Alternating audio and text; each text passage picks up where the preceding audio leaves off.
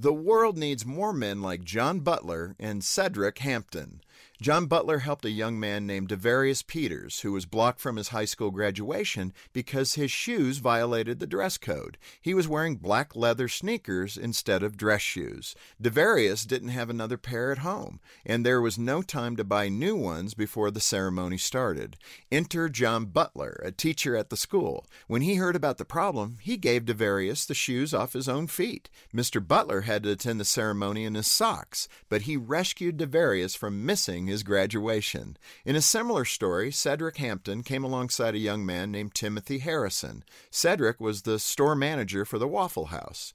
Timothy was an employee whose family wasn't able to attend his graduation ceremony. When Cedric heard that Timothy didn't have a ride to the venue, he removed his apron, put somebody else in charge of the store, and drove Timothy to his graduation, over an hour away. On one level, the gestures of these men might seem insignificant.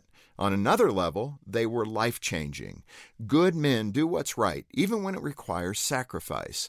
The actions of good men often go unnoticed in our culture, but they are absolutely essential for creating strong, healthy communities. So, to Mr. Butler and Mr. Hampton, as well as the untold thousands of other good men out there, I say, well done, guys. For Focus on the Family, I'm Jim Daly.